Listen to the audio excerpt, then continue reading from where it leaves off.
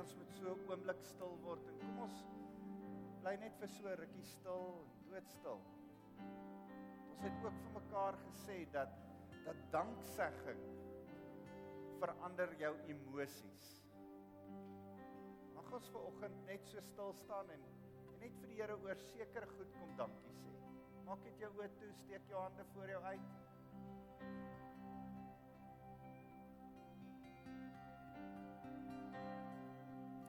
Here, terwyl ons voor die troon staan, wil elkeen van ons individueel voor u troon kom dankie sê.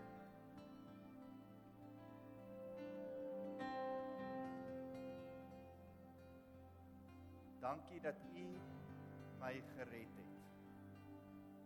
Dankie dat ek in verhouding met u kan staan. Net daar waar jy is, sommer net in jou eie woorde sê vir die Here, dankie vir my verhouding met u.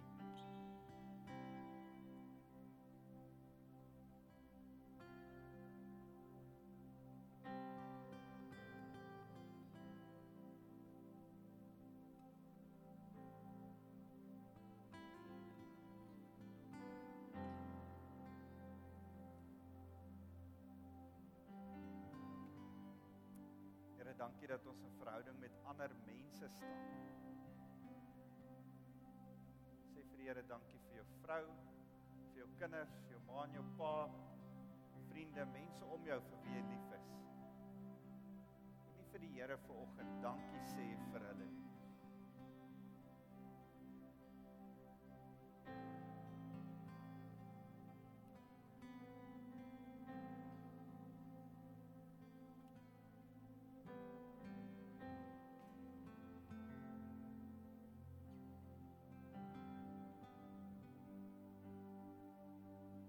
Dankie dat ons 'n God van verhoudings dien. Dat verhoudings vir u belangrik is en dat ons vanoggend vir u kan kom dankie sê vir elke verhouding waarin ons staan. Here, ons wil ook vir u kom dankie sê vir alles wat u in ons lewens vir ons gee en voorsien. Vir alles wat jy het.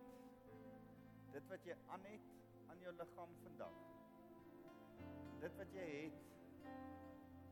Dit wat jy geleer het en dit wie jy is. Sê net nou vir die Here daarvoor dankie.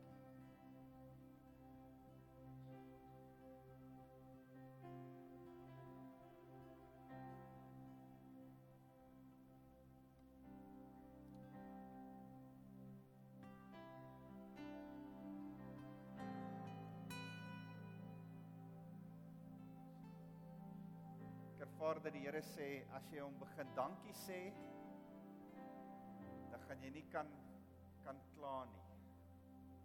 En is 'n tyd om dankie te sê, want jy behoort nie te kla oor dit wat hy vir jou gegee het nie. Hy het vir jou iets goeds gegee. Sê vir hom dankie. Terwyl ons so stil is, en ons in aanbidding is, en ons hande voor ons uitgestrek, wil ek ons met een laaste ding vir die Here voor dankie sê. Kom dank hom vir die plan wat hy het vir jou lewe. Die prentjie wat hy sien in jou toe hy jou geskaap het. Dit wat hy einduit sal voltooi, want hy het dit goed begin deur jou te skape en deur jou daar te hê.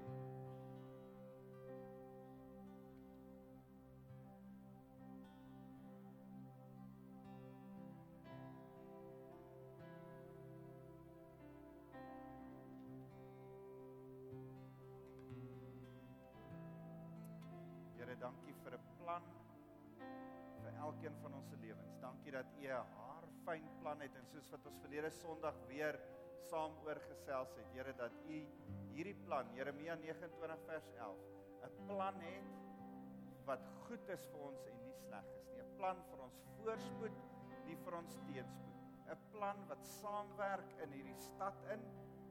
'n Plan wat saam kollektief in hierdie gemeente 'n groter plan vorm.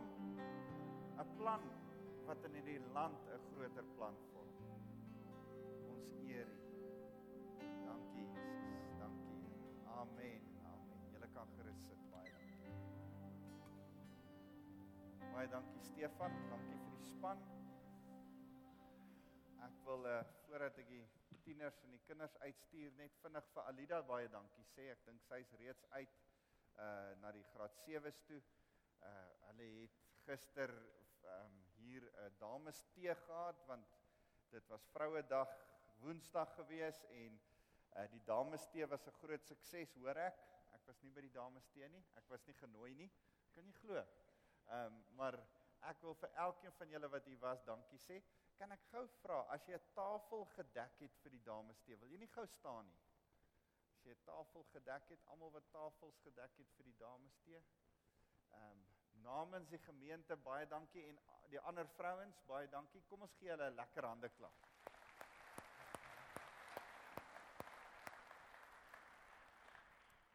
Goed, Dot, jy kan gerus uitstap saam met Plantasie. Dankie Shaal. Julle kan gerus gaan, alle jong mense kan uitstap. Dot gaan vir julle verder vertel oor julle skepingsdoel by Plantasie. En Alida praat vanoggend met die graad 7's. Wonderlik. Here, dankie dat ons vir hulle kan bid, vir die kinderkerk wat nou besig is, vir Plantasie, al die hoërskoolkinders wat oor skepingsdoel vandag verder gaan luister. Dankie dat ons vir die graad 7's in besonder ook kan kom bid en vra dat U by Alida sal wees as sy hulle bedien. Here, mag U ook vir elkeen van ons die woord oopbreek. Mag ons as gemeente saam iets van U hart kom hoor vanoggend. Dankie Jesus. Amen. Amen. Ek wil julle van een van my grootste heroes vertel en ek weet, ek het al van tevore vertel, maar laat my toe om weer net te praat oor die Murrays.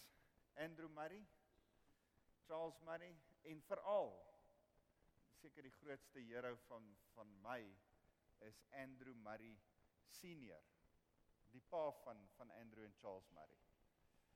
Wat vir my mooi is en wat ek vinnig by wil stil staan as ek oor hulle begin praat, moet ek myself altyd so bietjie dissiplineer dat ek nie te veel praat oor hulle nie, want is absoluut my geestelike heroes. Ek dink nie daar was iemand in die hele Afrika, Mandela ingesluit, Augustinus ingesluit, Livingston ingesluit, enige een van hierdie ouens wat kom by die impak wat die Murrays in Afrika gehad het. En as ek vinnig dink aan Andrew Murray wat op ouderdom 10 en 11 Skotland toe gestuur is deur hulle pa. Hulle pa is die dominee op daai stadium in die vroeë 1800s van die pragtige gemeente. As jy deur Graaf Reinet ry, dan sal daai mooi kerk gebou. Hy is die dominee van daai kerk en hy stuur sy 2 jong seuns op ouderdom 10 en 11 Skotland toe na sy broer toe. 6 maande op die skip. En hy weet dit gaan 6 maande wees om terug te kom. Hy kan hulle nie naweke laat huis toe kom nie. Hy gaan hulle eers weer sien as hulle 21 en 22 jaar oud is. Wat 'n offer. As ek daaraan dink, dan dink ek, Here, wat het hierdie man gesien wat net anderste was, wat hom 2 seuns vir 10, 11 jaar, sy oudste 2 seuns nie weer laat sien het nie. As ek daaraan dink, dan dink ek hierdie ou het iets gesien. Miskien het dit te doen gehad met die feit dat hy elke oggend skryf Andrew Murray, het sy pa Andrew Murray Senior in sy binnekamer ingegaan, die deur toegemaak, hy en sy broer het sy pa gaan afloer en die gebede gehoor wat hy vir Suid-Afrika gehad het. En gesê, Here, ek wil hê dat Suid-Afrika by Jesus Christus sal uitkom. En Andrew lei na die Here toe net voordat hy hulle in PE op die skip sit, Aberdeen, Skotland toe. En Andrew dien die Here. Andrew gaan hoofsaaklik om sy hoërskoolloopbaan klaar te maak en teologie te studeer. Charles Murray is nog nie seker nie. En sy boetie Andrew Murray het die voorreg om saam met sy oom Charles vir Charles Murray op ouderdom 16 na die Here toe te lei. En daar verander die rigting van Charles Murray se lewe en hy gaan studeer ook teologie. Hulle spandeer die laaste 3 maande van hulle opleiding in Holland, kom terug. Die gouverneur stuur hulle uit. Die oudste broer kry die groot dorp Burgersdorp, nie Burgersfort nie, Burgersdorp. Die groot dorp Burgersdorp word aan Charles Murray gegee, want hy is die oudste seun. Die klein dorpie word vir die jongste seun gegee, die dorp Bloemfontein word vir Andrew Murray gegee, want die gouverneur besluit waantoe gaan wie as predikante. En Andrew Murray kry Bloemfontein as sy dorpie wat hy begin bedien. Andrew Murray sien iets groters. Hy begin besef dat sy gemeente is Bloemfontein en die trekkers wat Transdivaal getrek het, en Transdivaal gaan doen hy ook huisbesoek in 4 stede. In Potchefstroom, in Rustenburg, in Leidenburg en in Suikerbosrand wat later Heidelberg geword het. En hy gaan besoek hierdie ouens gereeld. En wat ek vir julle vandag by wil stilstaan is, Charles Murray het 'n visie vir sy lewe gekry op ouderdom 16 toe hy by Jesus Christus uitgekom het. En dit het alles beïnvloed verder in sy lewe en later in Suid-Afrika se lewe. Want jy sien, Andrew Murray, toe hy die dominee word in Bloemfontein, begin hy Bloemfontein bedien, en hy besef, as hy Bloemfontein met die Here bedien, dan moet daar ook verandering kom in die manier hoe hulle kinders grootmaak. En hy begin die eerste skool, publieke skool in Suid-Afrika genaamd Grey College. En hy sê, ons kan nie meer net na katholieke skole en Engelse skole toe gaan nie. Ons kan nie meer net van tutors van ou oorlogsveterane, Engelse oorlogsveterane gebruik maak om ons kinders te leer nie. Daar moet 'n skool wees waar ons kinders kan leer, en hy begin Grey College. En daarmee saam gaan hy Amerika toe. En hy gaan haal 2 onderwyseresse. En hy bring hulle Suid-Afrika toe en hy begin 'n onderwyskollege in Wellington, sodat hy kan, en vir die eerste keer, teen die kerk se wil, teen 'n klomp ouens, begin hy vrouens oplei as onderwyseresse. En hy argumenteer en hy sê vir die synode van die NG Kerk, hy sê, as ons vrouens ons kinders kan grootmaak, kan hulle in die skole ook leer. So elke onderwyseres, waai gou vir my, is die onderwyseresse hier? As dit nie was vir Andrew Murray Senior nie, het julle nie vandag 'n job gehad nie. Ouens, dis iemand wat iets verder gesien het. Sy pa het iets gesien verder. Andrew en Charles het iets gesien verder. Op 'n stadium skryf Andrew vir Charles. Hy sê, ons kan nie met hierdie liberale predikante wat hulle vir ons uit Holland en Skotland uitstuur nie. Hierdie ouens verstaan nie Suid-Afrika nie. Hulle verstaan nie die hart van die Afrikaner nie. Skryf 2 Skotte aan mekaar. Dan sê hulle, kom ons begin ons eie teologiese skool, waar ons mense kan oplei, predikante kan oplei, wat die Afrikaner met hulle hart in waarheid kan bedien. En hulle begin Stellenbosch Universiteit. Ouens, kan julle sien hoe dit totaal en al ons gemeenskap geïmpakteer en verander het? Ouens se persoonlike verhouding met Jesus Christus. Andrew Murray se persoonlike verhouding, se gebedstyd, het 'n platform geword waarvandaan hy die waagmoed, die vooruitsig, die visie gesien het om sy 2 seuns Skotland toe te stuur, vir 11 jaar. As jy dink aan hy seuns van jou, Kobus, om hulle 11 jaar weg te stuur. Ek weet nie of ek dit sal kon doen. Ek het hierdie boek gelees net toe ek voor ek my kinders van Delmas af Pretoria toe moes stuur. En my een dogter kom en sê, ek wil koshuis toe gaan. En ek sê, nee, jy bly by my. En die Here sê, wat sou gebeur het as Andrew Murray Senior dit vir sy seuns gesê het? En ek stuur my kinders koshuis toe. En dit was vir my erg. En ek kon hulle naweke vir hulle gaan kuier en gaan haal huis toe. Wat nog te sê van daai ou wat sy seuns eers na 11 jaar gesien het. En as ek dink Hy het hierdie visie gehad, hy het hierdie prentjie gesien.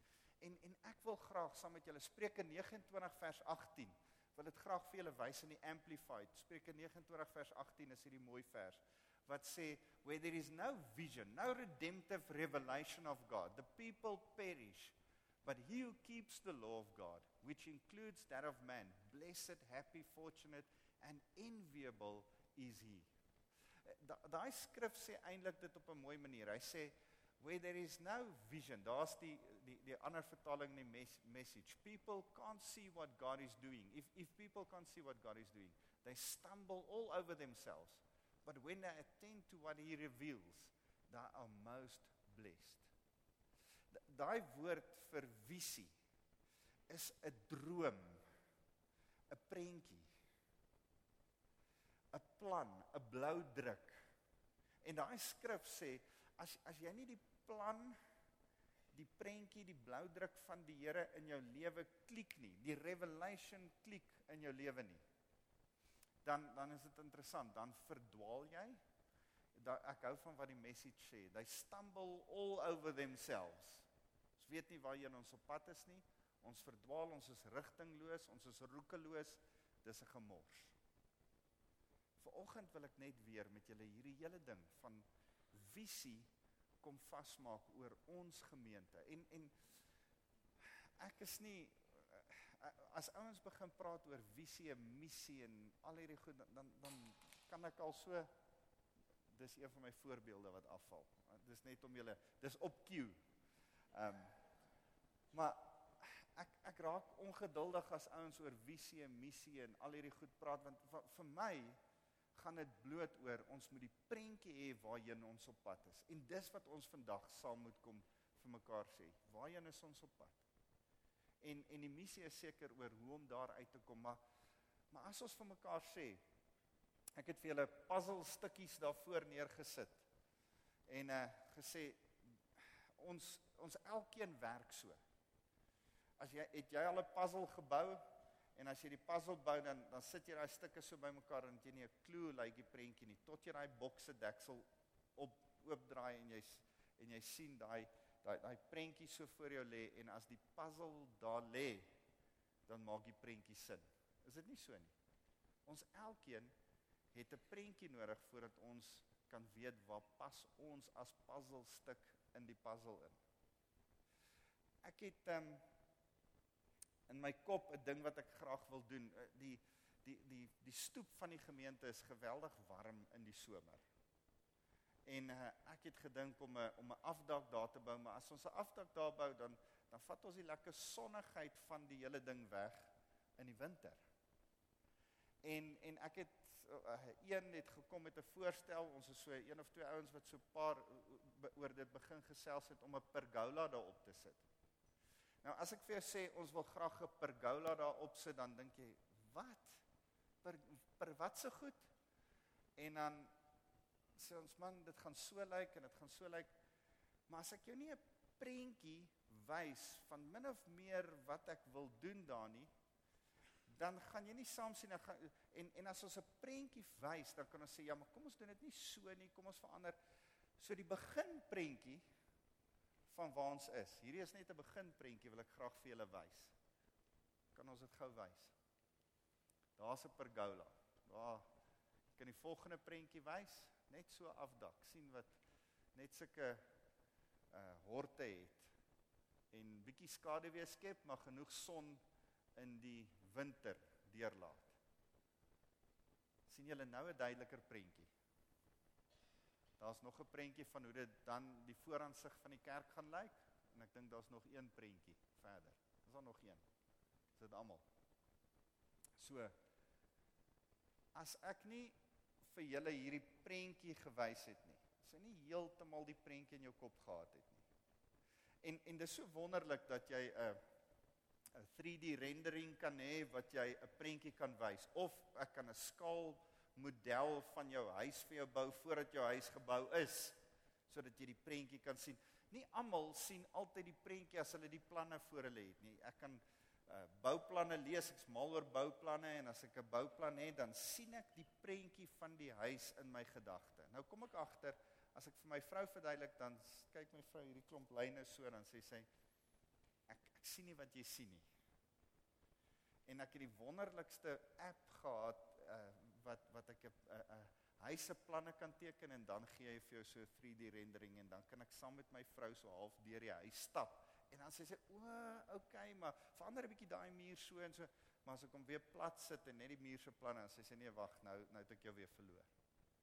En weet jy wat, dis wat met ons altyd gebeur, dis wat met baie van ons gebeur, dis wat ook met die Israeliete gebeur het.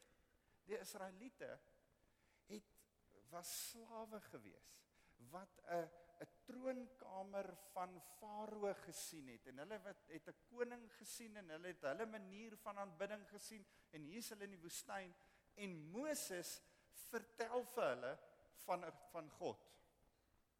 En op 'n stadium raak hulle so ongeduldig, dat met dit wat hulle in hulle kop het oor wat God moet wees, wat hulle by die Egiptenare gesien het, dit moet dan seker een of ander kalf wees. En toe bou hulle 'n kalf. Ek hou altyd van wat Aaron sê, hulle het almal hulle goud gebring, en toe maar smelt ons die goud, en toe spring die kalf net daar uit. Hy sê dit regtig. Dis sy verskoning. Dan sê die Here, nee, wag. Ek wil julle 'n skaalmodel gee van wat julle eintlik aanbid. Dis nie wat julle moet aanbid nie, en dis nie waar en hoe julle dit presies moet aanbid nie, maar hy vat vir Moses op die berg, en as ek dink hy vat Moses op die berg, dan vat hy hom eintlik op die berg van die Here. Hy ruk eintlik vir Moses in die hemel in. En hy sê vir Moses, kom ek wys jou hoe lyk my troonkamer. En dan sê hy vir Moses, goed, jy sal nie op aarde presies kan bou, dit wat jy in die hemel gesien het nie. Maar kom ek gee vir jou 'n bouplan. Kom ek gee vir jou 'n manier. En dan verduidelik hy in Exodus hoofstuk 20, ek dink tot so by hoofstuk 25, die plan van die tabernakel. Hoe om die tent van ontmoeting van die tabernakel te bou, van die voorhof regdeur tot die heilige, tot die allerheiligste, al die meubelment daarin, al die lae van die tente, hoe dit moet lyk, en waar die Here se teenwoordigheid op die genadetroon gaan skyn, en dan hoofstuk 25, maar dis vir my so mooi, die verduideliking begin van die mense se kant af na God toe, en dan begin dit van God se kant af na die mense toe. En dis vir my so mooi, as hy hele verduideliking, sê die Here, ek kom vir julle 'n skaalmodel van my troonkamer in julle midde bou. Dis 'n klomp slawe, wat iewes skielik 'n prentjie het, van die God van die heelal, wat in hulle midde bly, met die wolkkolom wat in die dag daarop afskyn, en die vuurkolom in die nag op hierdie tent afskyn, en hulle sien fisies die troonkamer van die Here, hulle sien sekere goed, en ek dink hulle vra vir Aaron en vir Moses, maar wat beteken die waskom, en wat beteken die kandelaar, en wat beteken die tafel van toonbrode, en al hierdie goed, sê Hebreërs hoofstuk 8, sê is net eintlik 'n skaduwee van wat sal kom, die regte, die ware ding is Jesus Christus. Al hierdie goed is 'n skaduwee, 'n model, 'n prentjie, 'n verduideliking van Jesus wat die ware is. En ek besef, dis hoe ons hele lewe werk. Ons het oralste sulke skaalmodelle nodig, sulke goedjies. Dis waaroor die hele Ou Testament gaan. Daar's 'n mooi prentjie van hoe die tabernakel gelyk het. En dit was eintlik net 'n skaalmodel van die hele ding is 'n skaalmodel van hoe om by Jesus Christus uit te kom. Besef jy dat die pale om daai hele tabernakel, 66 pale. Raai hoeveel boeke is in hierdie Bybel? 66. En so kan jy na die hele tabernakel begin kyk, is daar een op die ander heenwysing na Jesus, en na hoe hy met ons werk, en die volheid van hom. Die toonbrode is eintlik die nagmaal, die menorah wat altyd moes skyn, is eintlik die Heilige Gees wat in ons lewe inskyn. Jy kan net aangaan en ek wil nie vandag daarby stil staan. Maar die Here gee in die Ou Testament vir ons klomp sulke voorbeelde. As ek dink byvoorbeeld aan Josef se lewe. Josef is op 33 maniere wys hy heen na Jesus Christus die Messias.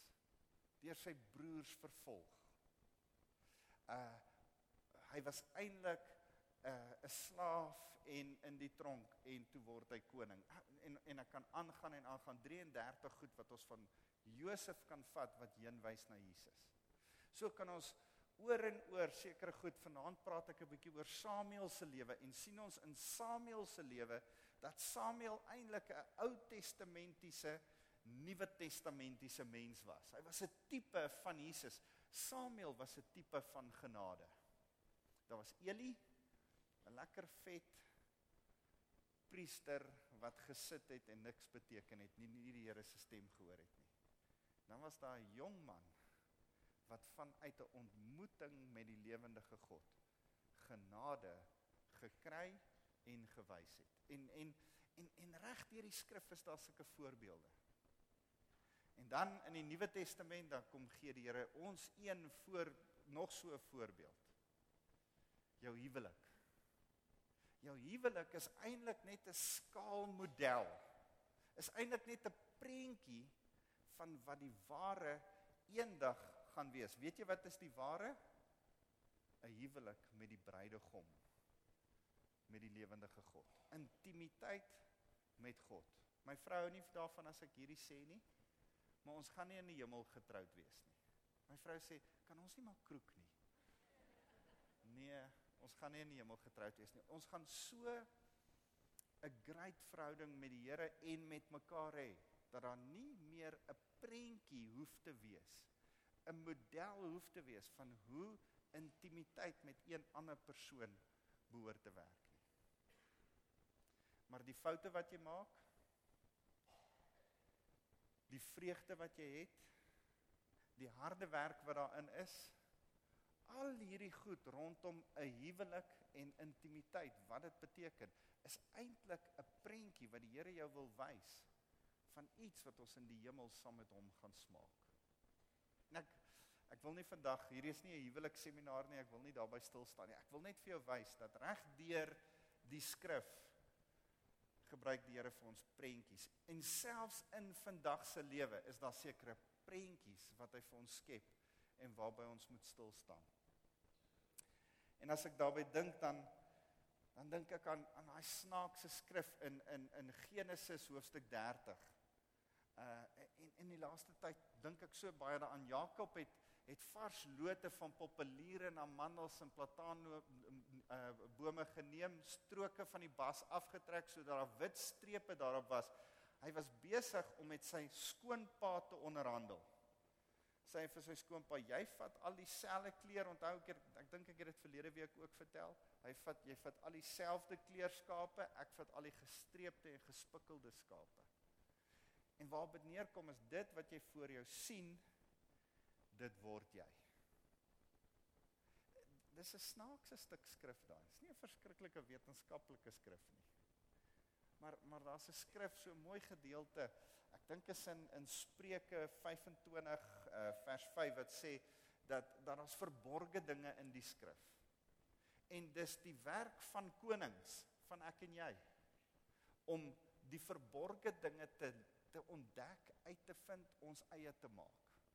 En ek dink, daai stuk oor hierdie spikkels en strepe en takke wat voor die ouens lê, dis nie regtig landbouwetenskap nie, jy hoef dit nou nie te gaan probeer by die huis nie, maar dis iets wat ons moes vang in ons gees, van dit wat jy voor jou sien, dit gaan jy word. Dit wat die prentjie voor jou, dit gaan jy word. Dit wat jy oordroom, gaan jy dalk word. En ek besef, my werk, die werk wat die Here vir my gegee het, is om juis hierdie prentjie by die Here te gaan haal, uit te vind, te gaan sê, binnend by die Here te gaan sit en te sê, Here, wat is u prentjie vir ons as gemeente. Dan kom ek terug na die gemeente toe en ek sê ouens, dis die prentjie. Ek gaan vandag met julle oor die prentjie gesels. Dis die prentjie. En dan is my werk om julle by die prentjie wat ons het uit te kry op twee maniere. Ek moet jou toerus met die woord van die Here. Ek moet julle leer hoe om daar uit te kom op die goddelike manier. En dan moet ek julle uitdaag. Ek moet sê, moenie net in jou stoel bly sit nie. Ek sê ou wat jou so 'n bietjie gaan skop en gaan, come on ouens, ons moet gaan. Jy kan nie agterbly nie, jy kan nie 'n passiewe Christen wees nie. Kom ons gaan vorentoe. Dis my werk. Ek is hier om jou toe te rus en jou uit te daag om by die prentjie uit te kom. Nou kom ek wys jou iets oor die gemeente en ek het hierdie prentjie vir die leierskap gewys in die laaste 2 vergaderings op die laaste 2 maande en ek wil jou vinnig, kan ons dit so van buite af binne toe wys? Is dit moontlik? Kan ons net eers daar begin? Daar is die groter prentjie, kom ons begin eers net deur te sê, ons het besoekers in die gemeente. Is dit moontlik? Haal daai prentjie af. Goed. Ons het besoekers in die gemeente wat van tyd tot tyd vir ons kom kuier en hulle is altyd welkom. Elke van julle wat hier is welkom. En julle moet asseblief weer vir ons kom kuier en dan het ons gereelde, die prentjie is veronderstel om op te kom, as ek met julle praat. Dan het ons gereelde mense wat hier is. Zulika, as jy sukkel, wys maar daai groot prentjie. Dit het maandag lekker gewerk, nou werk hy nie so lekker nie, maar wys vir ons daai groot prentjie. Dan is daar ouens wat gereeld kom besoek en dis eintlik soos ons vriende. En dan, daar's hy. So daar het ons besoekers, dan is die volgende groep, die besoekers is die hele gemeenskap, die hele Centurion, en dan het ons deelnemers, mense wat so bietjie begin deelneem aan die kerk, al besoek hulle nog net. Daar's van die ouens wat nie in ons gemeente is nie, maar wat na die kursusse toe en na die manne sel toe kom en so aan, en hulle is deelnemers, dis ons vriende, en hulle is ook welkom, julle is altyd welkom. En dan is daar lidmate, ouens wat besluit, ons gaan saam sien, sodat ons saam kan stap. Hulle klim in en hulle word deel van die gemeente, dis familie. Ons begin saam 'n pad stap. En dan is daar vrywilligers, ons het verlede maandag, al die vrywilligers, 120, 150 mense saam gehad. Hulle is die ouens wat oralste dien in die gemeente en help in die gemeente. En dan is daar diakens en bedieningsleiers. Dis die ouens wat, ons het so plus minus 33, 34 verskillende bedieninge in die kerk en die ouens wat aan die hoof van daai bedieningsleiers staan.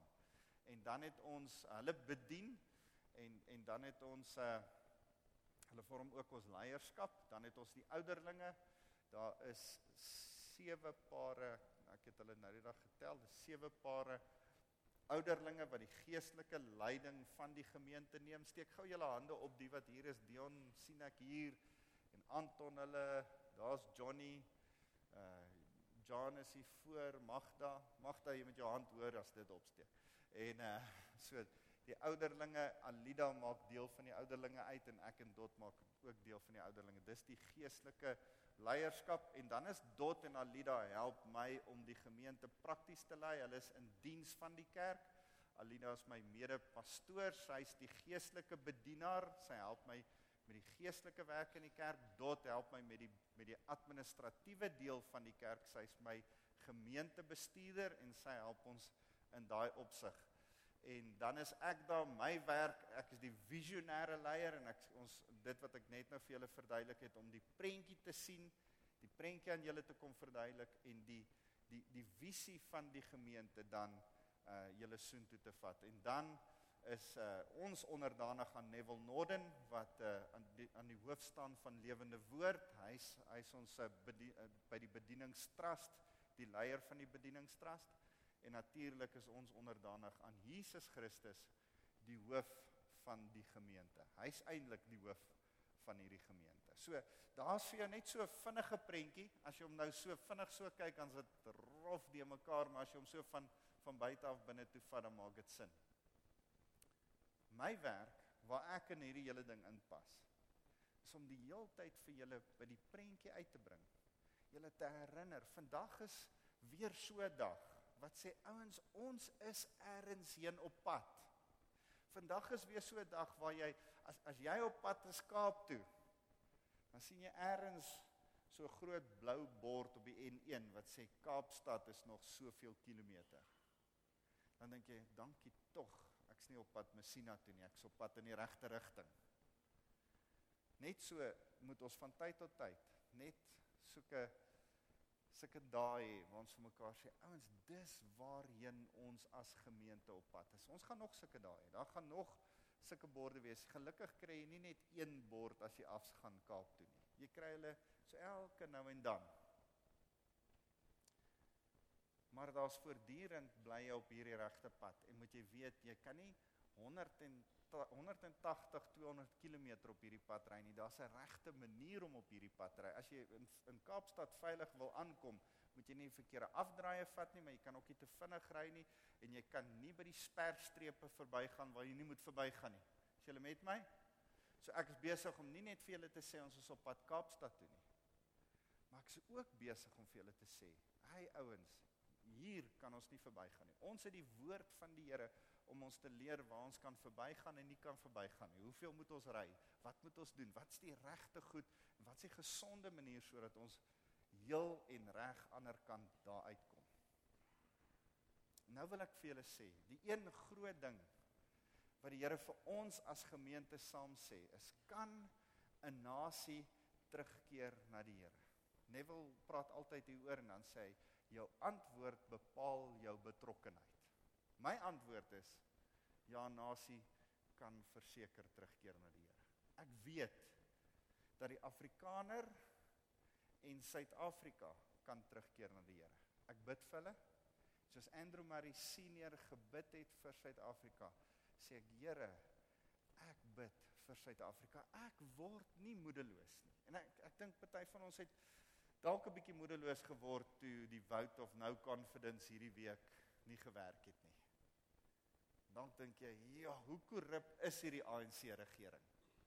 Die antwoord lê nie in die DA nie.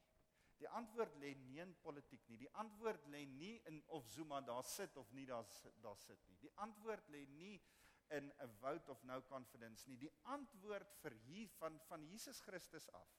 Die antwoord vir Suid-Afrika en die antwoord vir Afrika is die kerk van Jesus Christus. Hierdie kerk is die antwoord.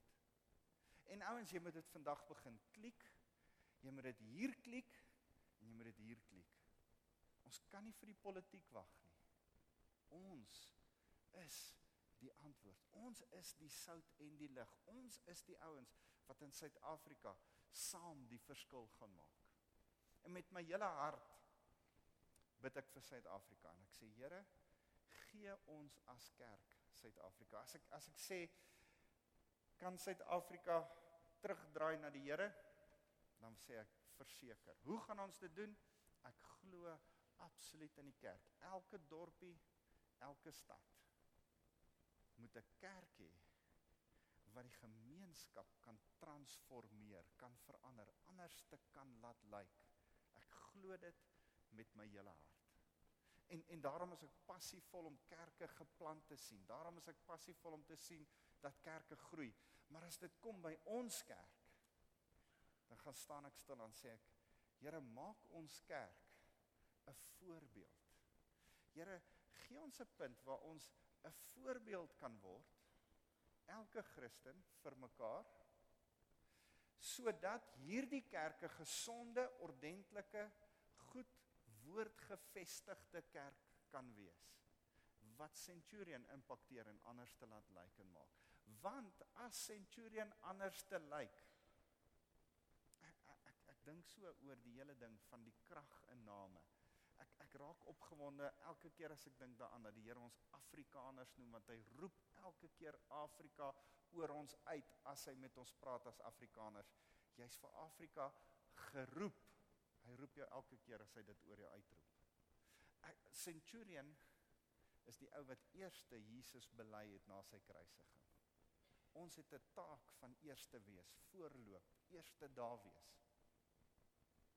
Ek glo met my hele hart dat die Here Centurion wil oprig, herstel en gebruik as 'n stad tot voorbeeld vir die nasie, vir die land. Van hoe plek 'n gemeenskap, kerke onder mekaar, skole in eenheid, waar die koninkryk van die Here werk, deurleef, mense dit so beleef en inleef, dat hierdie koninkryksgemeenskap 'n voorbeeld is vir Kaapstad en vir Bloemfontein en vir, net soos wat Andrew Murray, Bloemfontein as 'n voorbeeld omgedraai, die hele Bloemfontein. Onthou julle hoe het ek gesê, dat Charles het eintlik die groter dorp gekry en Andrew die kleiner een. Vandag weet die helfte nie eers waar is Burgersdorp nie. Ons weet waar is Bloemfontein. En ons weet wat het gebeur in Bloemfontein.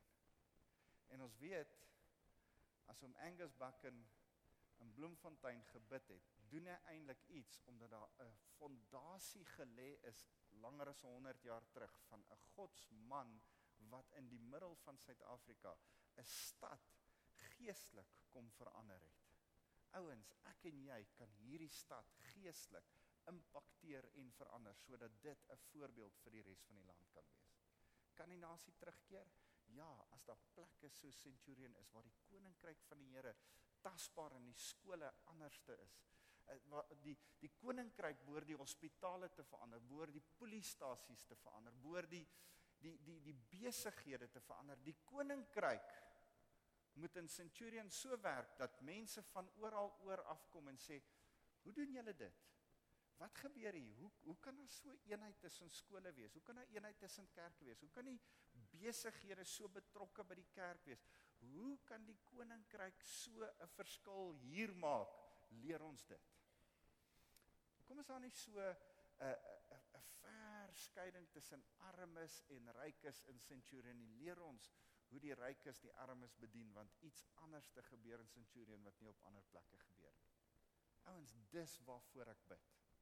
Here, laat u koninkryk kom, soos in die hemel, net so ook op die aarde. Here, laat u koninkryk kom, wat in die hemel is, perfek, alles reg, alles uitgesorteer, net so ook in Centurion. Here, mag ons dit ervaar, mag ons dit beleef, mag Centurion anders te lyk, omdat die koninkryk van die Here werk hier. En dan verduidelik ons dit aan ander mense. Blaai gou saam met my na hierdie interessante skrif in 1 Tessalonisense hoofstuk 2. Want wat ek vir julle sê, is skriftuurlik. Paulus verduidelik dit aan Tessalonisense. Hy sê, en ek kan nie deur die hele gedeelte gaan nie, maar ek wil hê julle moet van vers 4 in 1 Tessalonisense hoofstuk 2 lees tot by vers 16. Hy sê, ek gaan net vir julle vers 8 lees. Hy sê, ek lees vanaf vers 7, al kon ons as apostels van Christus allerhande eise aan julle gestel het, was ons soos babietjies teenoor julle. Dan sê hy, of soos 'n ma wat haar eie kinders aan haar laat drink het, so het ons oor julle gevoel. Ons was heeltemal bereid om nie net God se goeie nuus met julle te deel nie, maar ook ons eie lewe, want ons het julle lief gekry. Kan Suid-Afrika gered word? Dit hang nie van die politici af nie. Dit hang nie af of die ANC in regering is of nie is nie. Dit begin by jou. Dit begin by 'n persoonlike verhouding wat jy met Jesus Christus het. En is jy bereid om as gevolg van die persoonlike verhouding wat jy met Jesus het, ander te impakteer met die voorbeeld lewe wat jy leef? Hoor wat sê Paulus hier? Hy sê, ek is bereid om my lewe vir julle te gee. Hy sê, maar ook ons eie lewe, want ons het julle lief gekry. My begeerte is, as ek dink aan die Heilige Gees, ons praat oor die doping in die Heilige Gees, en kerke waar die Heilige Gees uitgestort word. Ouens, ek wil nie die fake uitstorting van die Heilige Gees beleef, waar ouens omslaan en allerhande snaakse goed doen nie. Die hoofsaak van waar die Heilige Gees begin werk is 'n bonatuurlike liefde wat een mens teenoor die ander het. 1 Korintiërs 12 wat gaan oor die uitstorting van die gawes van die Heilige Gees. Het 1 Korintiërs 14 oor die orde waarin dit moet gebeur. Maar tussenin gesandwich, daar tussenin is 1 Korintiërs 13. Die grootste van al die gawes is die liefde. En as ek en jy liefde het vir mense, en sê Here, maak my bonatuurlik lief vir mense, dan gaan ek nie anders te kan as om hulle te lei met my hele lewe nie. Dis een ding om vir mense te sterf, dis 'n ander ding om vir mense te leef, want dan moet ek 'n voorbeeldlewe leef. En die Here roep jou om 'n voorbeeldlewe te leef vir die mense. Daai mooi skrif, om die aande is ons besig met die hele ding rondom roeping. En 1 Petrus 1 vers 10 sê, as jy jou roeping vasmaak, as jy weet waar jy in jou pad is, as jy die visie vang van wat die Here jou voorgeroep het persoonlik, om lief te wees vir mense, sodat daar verandering in hulle lewe kan kom, sodat ons Suid-Afrika kan red. As jy daai roeping vasmaak, weet jy wat sê daai skrif? Dan sal jy nie struikel nie. Jy sal nie backslide nie. Jy sal nie wonder waarheen jy sal nie dit wat Spreuke 29 sê, jy sal nie verdwaal nie. Jy sal weet waar jy nou op pad is. Ouens, ek dink, dit maak net vir my logies sin. Daar kom blessing in jou lewe, in jou persoonlike lewe, in jou besigheid, in jou finansies, die Here kan jou bless as hy in sy wil is. As ons in sy wil is en uitvind, Here, wat is u plan met my lewe? Here, wat is u plan met ons gemeente se lewe? Here, wat is u plan met my in Centurion? Here, wat is u plan met ons in Suid-Afrika? En jy pas in daai plan in, begin die Here jou seën.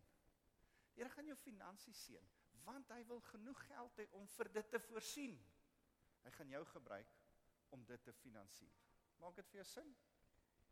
Maar as jy sê, ja, ek weet nou nie, hierdie hele ding, ek sien waantoe jy op pad is, maar weet jy wat, ek het 'n boot, waarop ek Sondag wil ry, ek het dit wat ek eerder wil doen, ek weet nie of ek noodwendig vir ander ouens 'n voorbeeld wil wees.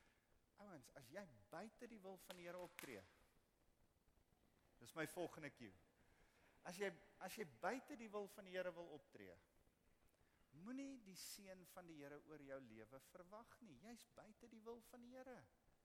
Dan gaan jy noodgedwonge in die moeilikheid wees. Ouens, hierdie is 'n no-brainer. Bly in die wil van die Here. Weet waarheen die Here met jou, met die gemeente, met die gemeenskap en met ons as gelowiges in die land heen op pad is. En bly in daai stroom. Moet jy die stroom uitklim nie. Jy gaan pak slaag kry. En party van julle gaan nog by my kom sit vir counseling. Dan gaan ek vir jou sê, hey, sorry man, wat jy nou deurgaan is jou eie stupidheid. Jy kry pak slaag want jy luister nie. Jy's nie in die wil van die Here nie. Klim terug in die wil van die Here, sodat daar seën in jou lewe kan kom. Ek wil afsluit. Hy sê, hier in vers 14, hy sê, broers en susters, julle het navolgers geword van God se gemeentes. Kan jy gemeente navolg? Ja. Kan hierdie gemeente dalk eendag nagevolg word? Ek hoop met my hele lewe so. Ek hoop mense sal hierdie gemeente navolg. Maar ouens, ek en jy het harde werk om hierdie 'n navolgenswaardige gemeente te maak. Ons moet ons goed by mekaar kry, ons moet lief wees vir mekaar, ons moet daar wees vir mekaar, ons moet die bedieninge reg kry. Ek so opgewonde, Magriet, waar's jy? Bediening om die vrouens se liggame reg te kry. Sy gaan dit begin. En ek's opgewonde oor die verskillende bedieninge wat begin opstaan in ons gemeente. Ons kan 'n gemeente volg. Here, maak ons 'n gemeente wat gevolg kan word. Dan sê hy, julle het die navolgers geword van God se gemeentes in Judea. Hier praat hy van gemeentes wat nagevolg kan word en Judea, die streek kan nagevolg word. Here, mag Centurion lewende woord nagevolg word in sekere goed. Maar mag ons Centurion deur ons gemeente so beïnvloed, dat hulle nagevolg kan word. Dat mense sal kom en sê, hoe kry julle dit in Centurion reg? En ons kan sê, dis Jesus. Ons het 'n plan, ons werk met 'n plan, ons is ergens heen op pad. Jy sien, as jy saam met my hierdie prentjie begin sien, as jy saam met my begin klik, jy is ergens heen op pad, gaan jou persoonlike lewe bietjie anders te wees. Jy gaan begin besef, ek het nie tyd om moedeloos te word nie. Ek het nie tyd om verveeld te word nie. Ek moet toegerus word en uitgedaag word. Ek het nie tyd om sonde te doen nie. Ek kan nie aanhou droog maak wat ek droog gemaak het nie. Ek beter my huwelik as 'n voorbeeld kry. Ek beter my manier hoe ek my kinders reg kry en groot kry as 'n voorbeeld kry. Ek's ergens saam met 'n groep mense ergens heen op pad. En dan sê ons vir mekaar, ouens, ons het 'n as ons dit vang, dan gaan daar nie tyd wees om te struikel of te backslide nie. Dan word 1 Petrus 1 vers 10 in ons lewens waar, dan klik ons hier, Here, U roep my tot 'n ander roeping, U vat my ergens heen. Ons het nie tyd om met mekaar te beklei nie, ons het nie tyd om verveeld te wees nie, ons het nie tyd om rond te ploeter in sonde nie. Here, maak ons 'n gemeente wat voluit U visie raak sien en daarvoor gaan. Kom ons sluit ons oë. In my hart ervaar ek dat ek vandag net eers 'n uitnodiging moet maak en sê, miskien sit jy hier en sê, ek het nog nie eers by Jesus Christus uitgekom nie. Maar vandag besef ek, dat hierdie hele roete, om in die wil van die Here in te pas, om in sy voorsiening, sy goedheid, sy guns in te pas, om ergens heen op pad te wees met my lewe, begin deur 'n verhouding met Jesus Christus aan te knoop. Miskien sê jy vandag, kan ek net daar begin? As jy nog nie daar begin het nie, en nog nie vir die Here gesê het, Here, hier is ek sal U dien. Kan ek jou vra om net vanoggend jou hand in die lug en op te steek en te sê, Here, hier is ek wil U dien. Ek nooi jou uit om nou jou hand in die lug en op te steek. Prys die Here. Dankie. Hou net jou hand so vir 'n oomblik in die lug. Ek wil saam met julle bid.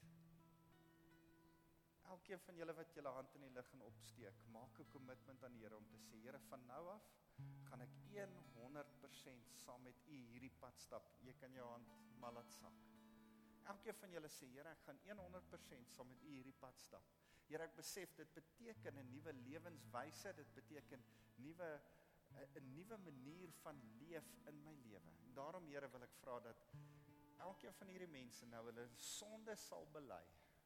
Hulle sal omkeer van hulle ou manier van leef. En hulle sal onderwerp aan die wil van Jesus Christus en hom sal volg met hulle hele lewe om in hierdie visie in te pas. As jy hierdie gebed gebid het, en jy's hier en jy sê, Here, jammer dat ek nie in U wil ingepas het van tevore nie.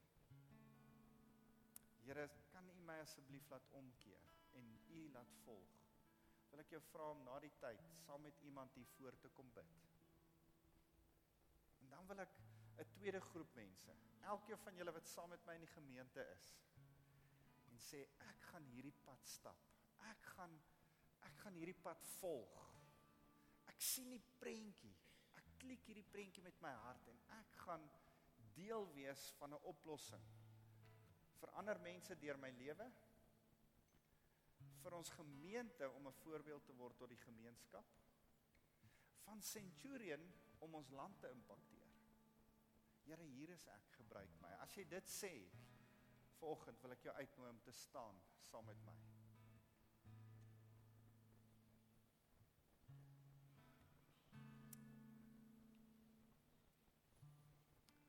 Here, ons sien hierdie prentjie raak.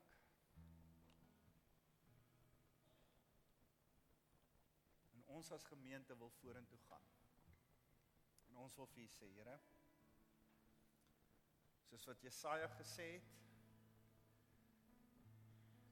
toe U vra, is daar iemand wat ek kan stuur? Toe sê hy, hier is ek, stuur my. Toe Samuel U stem hoor, sê hy, hier is ek, Here, ek luister. Here, mag ons luister om gestuur te word. Maar Here, ons is ergens heen op pad as 'n gemeente saam. Kom sien ons offer raak van gehoorsaamheid. Kom sien ons harte raak, dat ons saam tot mekaar committed is om hierdie pad vorentoe te stap. Ons loof U naam, Jesus.